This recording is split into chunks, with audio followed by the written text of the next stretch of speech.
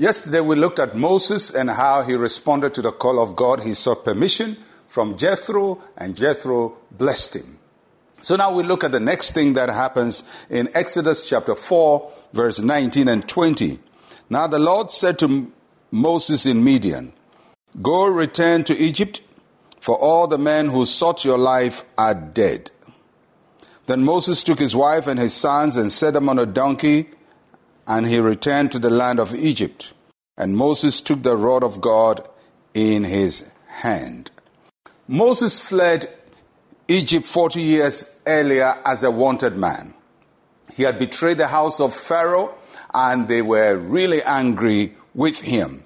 And one of the reasons why Moses has stayed outside of Egypt for all these 40 years was because he was afraid of what would befall him if he went back. He was uncertain of his future and what awaited him. So the Lord sensed how Moses felt. Moses is ready to go, but he's not sure how he'll be received. So God knew how Moses felt and guaranteed him safe passage. And how did God do that? The Lord said to Moses, "All the men who sought your life are dead." These are magnificent words of relief, because Moses has been having probably nightmares in his mind. He sees the face of the Pharaoh. Even after 40 years, he can't even imagine that they are still not there. And so in his mind, they are still there. They are present. You know, many times there are enemies or fears in our minds which are dead, which are not there. But there are things we faced in our past, things that used to harass us, and in our minds they are still there. And we fight them and we run away from them and we're trying so hard to overcome them, but they're no longer there. And that's what God is saying to Moses. The thing you've been fighting for all these 40 years in captivity, it's gone. I've taken it away. I've solved it. They're dead. So now you can fulfill your mission. And so when Moses heard that the people who were seeking his life are dead, he took his wife and sons and started to go to Egypt.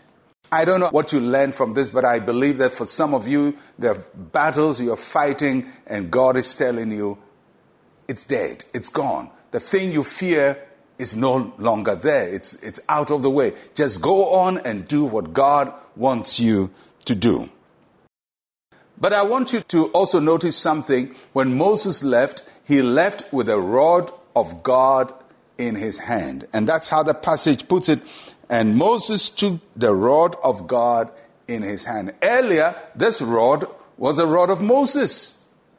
It was a shepherd's rod. It's what he ordinarily used to drive the sheep into pasture, to guide them. This was not an extraordinary thing. Of course, God had used it supernaturally, but it still became a shepherd's rod. But when Moses took hold of this rod to go back to Egypt, he recognized, I'm not going alone. I'm going with the power of God. How do I know? Because God has taken what is ordinary in my hand and transformed it into an extraordinary weapon. And that's an important lesson for us, that sometimes God can take what is ordinary in your hand and do extraordinary things with it. And sometimes you may look ordinary, but in you rests extraordinary power. And so when Moses set out for Egypt, he knew, even if those who sought for him are dead, there's still some Pharaoh there. He knew about the gods of Egypt. He knew about the power they had. He knew about all the things that could confront him. But he also knew God is with me because he has given me a weapon to use in his name. And he has given me signs to perform when I go into Egypt. So, if you're a child of God, you're a spiritual child of God, you may look ordinary on the outside, but sitting inside of you is the awesome power of God. Don't ever underestimate the power of God resident in you. For Moses, the power was in his hand as a stick. For us, the power is in our spirits, in our hearts, through the Holy Spirit.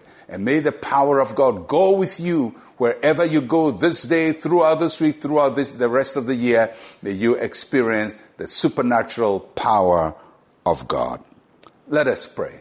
Say with me, Heavenly Father, lead me in the power of your Holy Spirit. Take what is mine and use it as your own. In Jesus' name, amen and amen. Well, I'll catch you again tomorrow. I'm Pastor Mensa, Otabil. Shalom, peace, and life to you.